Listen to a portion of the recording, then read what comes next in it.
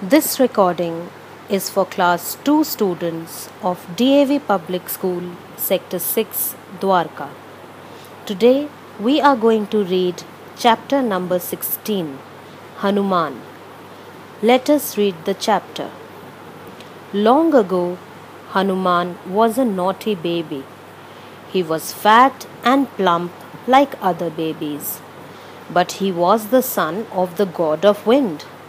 So he was very strong. He could also fly. One day, baby Hanuman got up in the morning feeling very hungry.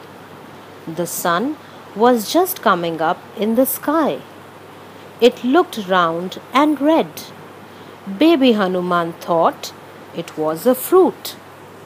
He wanted to eat it. So he flew up into the air. He took the sun in both his hands and smacked his lips. The sun cried, "What are you doing?"